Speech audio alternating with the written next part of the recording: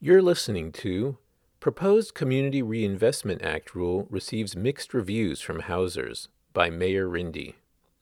The proposed CRA update is nearing finalization. The regulatory agencies are accepting public comment through August 5th. Federal bank regulators have released a long-awaited update to the Community Reinvestment Act, the federal government's main tool to combat redlining. The proposal is receiving mixed reviews from fair housing advocates who are pushing for more fundamental changes before it is finalized by the regulators. The CRA encourages banks to provide mortgages and other services to people living in low and moderate income, or LMI, neighborhoods, and regulators can theoretically punish banks for non-compliance by blocking mergers, acquisitions, and branch expansions. The CRA was passed in 1977 in response to banks' common practice of not lending in urban black communities, the redlined areas. In the decades since, however, the law has failed to narrow the homeownership or wealth gaps between blacks and whites, despite a major regulatory update in 1995 and other tweaks along the way. There are far more white LMI people than black, diluting the impact of LMI-focused investments on racial equity.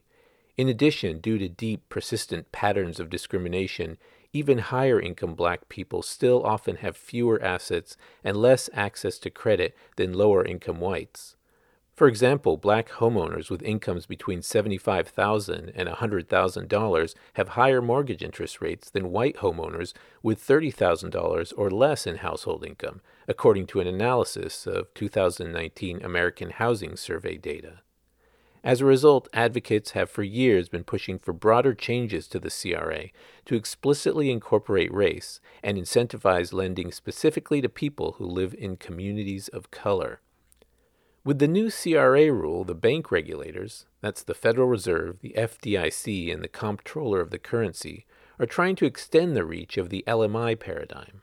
And in acknowledgement of the growth of online banking, large banks would have to assess the services they provide to LMI communities wherever their customers are, not just near branches. They will have to start providing data measuring their lending and community development activities in those communities. Regulators also want to make the CRA scoring system somewhat more rigorous in response to complaints that banks almost always receive satisfactory or outstanding ratings. David Dworkin is president and CEO of the National Housing Conference. There's been a lot of change in banking over the last 25 years. This rule is going to be a really important part of adjusting the CRA to account for that. We're going to have made a lot of improvements in this and we will be able to make more improvements through adjustments in procedures without having to change the regs again for a while. But despite offering numerous technical changes in its 679 pages, the CRA proposal does not add significant new language on race, disappointing advocates. For example, while regulators can penalize banks for excluding LMI neighborhoods from their assessment areas, the revised rules still would not address exclusion of communities of color. In one significant change, the regulators plan to look at data describing banks' mortgage lending by race, which is already available through the Home Mortgage Disclosure Act, or HMDA. That information could be used to show discrimination during a separate fair lending exam. But it still would not affect banks' CRA ratings, out of concern that requiring banks to preferentially lend to racial minorities or to people in majority-minority areas would bring legal challenges and adverse court decisions, Dworkin and others say. The regulators are also so far holding back from giving banks CRA credit for setting up special purpose credit programs, or SPCPs, which provide loans to people in specific underserved groups, although the rule asks for comments on the programs with the apparent goal of incorporating them in the final version. The National Fair Housing Alliance and others have pushed for creation of race-conscious SPCPs, but the CRA rule only considers LMI-based programs. The regulatory agencies are accepting public comment through August 5th and can make more changes before the rule is finalized. The National Housing Conference, National Community Reinvestment Coalition, and other groups are preparing detailed suggestions for further improvements. Advocates say they fear that without critical changes, including explicit references to race, and stronger requirements for the small banks that serve rural areas, financial institutions will continue their historic avoidance or neglect of struggling majority-minority communities. Lisa Rice, president and CEO of the National Fair Housing Alliance, discussed the CRA during an event at the Urban Institute in June. I think we all have seen very clearly that focusing on low and moderate income issues is not going to advance racial equity. It's not going to close the racial wealth gap or the racial home ownership gap. Quite frankly, it's just a reality. We thought that this rulemaking would be an opportunity to really mold the CRA tool into being an effective tool for advancing on racial equity. And so right now, if the rule stays the way that it is, we think it's a missed opportunity. Bulbul Gupta, CEO of Pacific Community Ventures, notes that advancing racial equity was a key purpose in the CRA's creation. Gupta says the CRA creates an affirmative obligation that banks serve the entire community, and that community includes people of color. This is what the law is meant to do. By failing to take a race-centered approach, the notice of proposed rulemaking not only ignores that original purpose, it also ignores the Biden administration's executive order on advancing racial equity. This order, which rightfully acknowledges the persistence of exclusionary policies keeping people of color from full participation in our society, mandates federal agencies to take this problem seriously and propose real solutions. A colorblind CRA fails this mandate. Exempting small banks. The new rule broadly aims to incentivize banks to do more lending and support more community development work in underserved areas, Michael Su, acting comptroller of the currency, said at the Urban Institute event. It does that in part by giving large banks CRA credit for providing mortgages and small business loans in more of the LMI areas where they have customers. Josh Silver is senior advisor for policy at NCRC. The proposal was good in terms of assessment areas. New assessment areas outside of branch networks, wherever a bank has 100 or more home loans in each of the last 2 years, or 250 or more small business loans in each of the last 2 years. So that's great. However, only the nation's very largest banks would be subject to the new assessment area guidelines, 91 banks for home loans and 26 for small business lending, according to NCRC. Likewise, although the revised CRA would for the first time require banks to provide detailed data on their community development activities and their volumes of deposits and car loans in LMI areas, it would only impose those requirements on financial institutions with more than $10 billion in assets.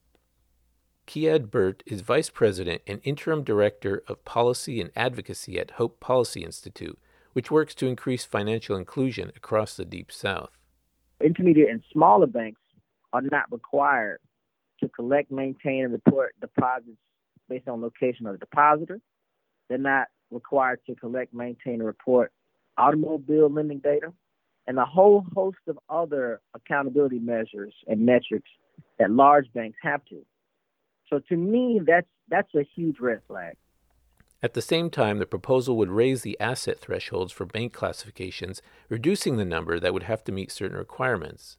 NCRC says 217 large banks would become intermediate small, exempting them from certain tests, and 779 intermediate banks would be labeled small, releasing them from community development finance responsibilities.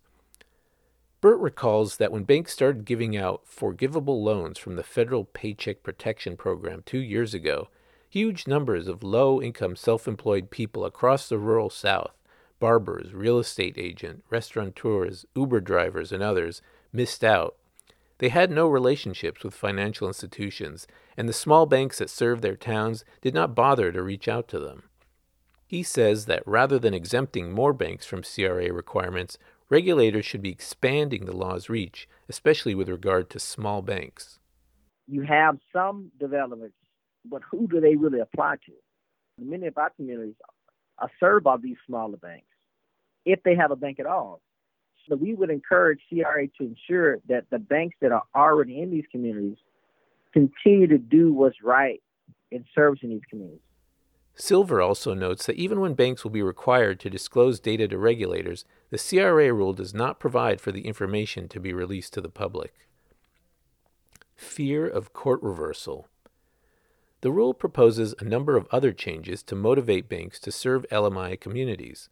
For example, it would encourage greater investment in mission-driven organizations like community development financial institutions and minority depository institutions, by making it easier for banks to identify the partnerships that will boost their CRA scores. The proposal also aims to address the grade inflation problem by modifying the rating system. On a subtest, a bank could receive a low satisfactory rating for not meeting mortgage lending benchmarks in its LMI communities. That could motivate banks to provide more mortgages in those areas, although the final public CRA scores will still fall into the same old four categories of outstanding, satisfactory, needs to improve, and substantial noncompliance. Historically, 98% of banks receive passing grades of outstanding or satisfactory. In its initial analysis of the CRA rule, NCRC points to a number of other flaws and urges regulators to refine their proposal. The proposal would not create assessment areas for the growing number of banks that take deposits but do not make loans, exempting them from some obligations. A formula for calculating bank service levels risks overweighting activity in big cities and allowing banks to do less in small cities and rural areas, according to NCRC. Regulatory agencies should also do more to integrate comment on bank exams from community organizations, hold more hearings on bank mergers, and require merging banks to sign community benefits agreements. On the central issue of race, fair housing organizations urge the regulators to use the comment period to add a requirement for examinations of lending by race and ethnicity in areas experiencing ongoing discrimination or showing major racial disparities in lending. The agency should at least do more fair lending reviews when data from HMDA and the Consumer Financial Protection Bureau shows poor performance by a bank, advocates say. Dworkin says it is likely the rule does not consider racial equity in CRA exams because lawyers at the three regulatory agencies fear courts would find that doing so violated the Fair Housing Act and the Constitution. It would get thrown out. That would be more disruptive than not doing anything at all. If we cross the line and risk court reversal, then we'll actually have created more confusion and we'll have, undercut what we're trying to do. Other advocates argue that CRA has fallen far short of its goals in its current form, and approving an update that does not incorporate race is little better than leaving the law unchanged. They also say race-conscious SPCPs are clearly permitted under existing law, and that because of the evidence of past and present discrimination in lending, race-conscious CRA evaluations could survive a strict scrutiny test in federal courts. Debbie Goldberg is Vice President of Housing Policy and Special Projects at the National Fair Housing Alliance. I have to say I'm not sure why people think that there is some legal jeopardy here. There was evidence in 1977, and there is way more evidence now that communities of color at all income levels, not just low and moderate income, but at all income levels, are not being effectively served by banks in this country.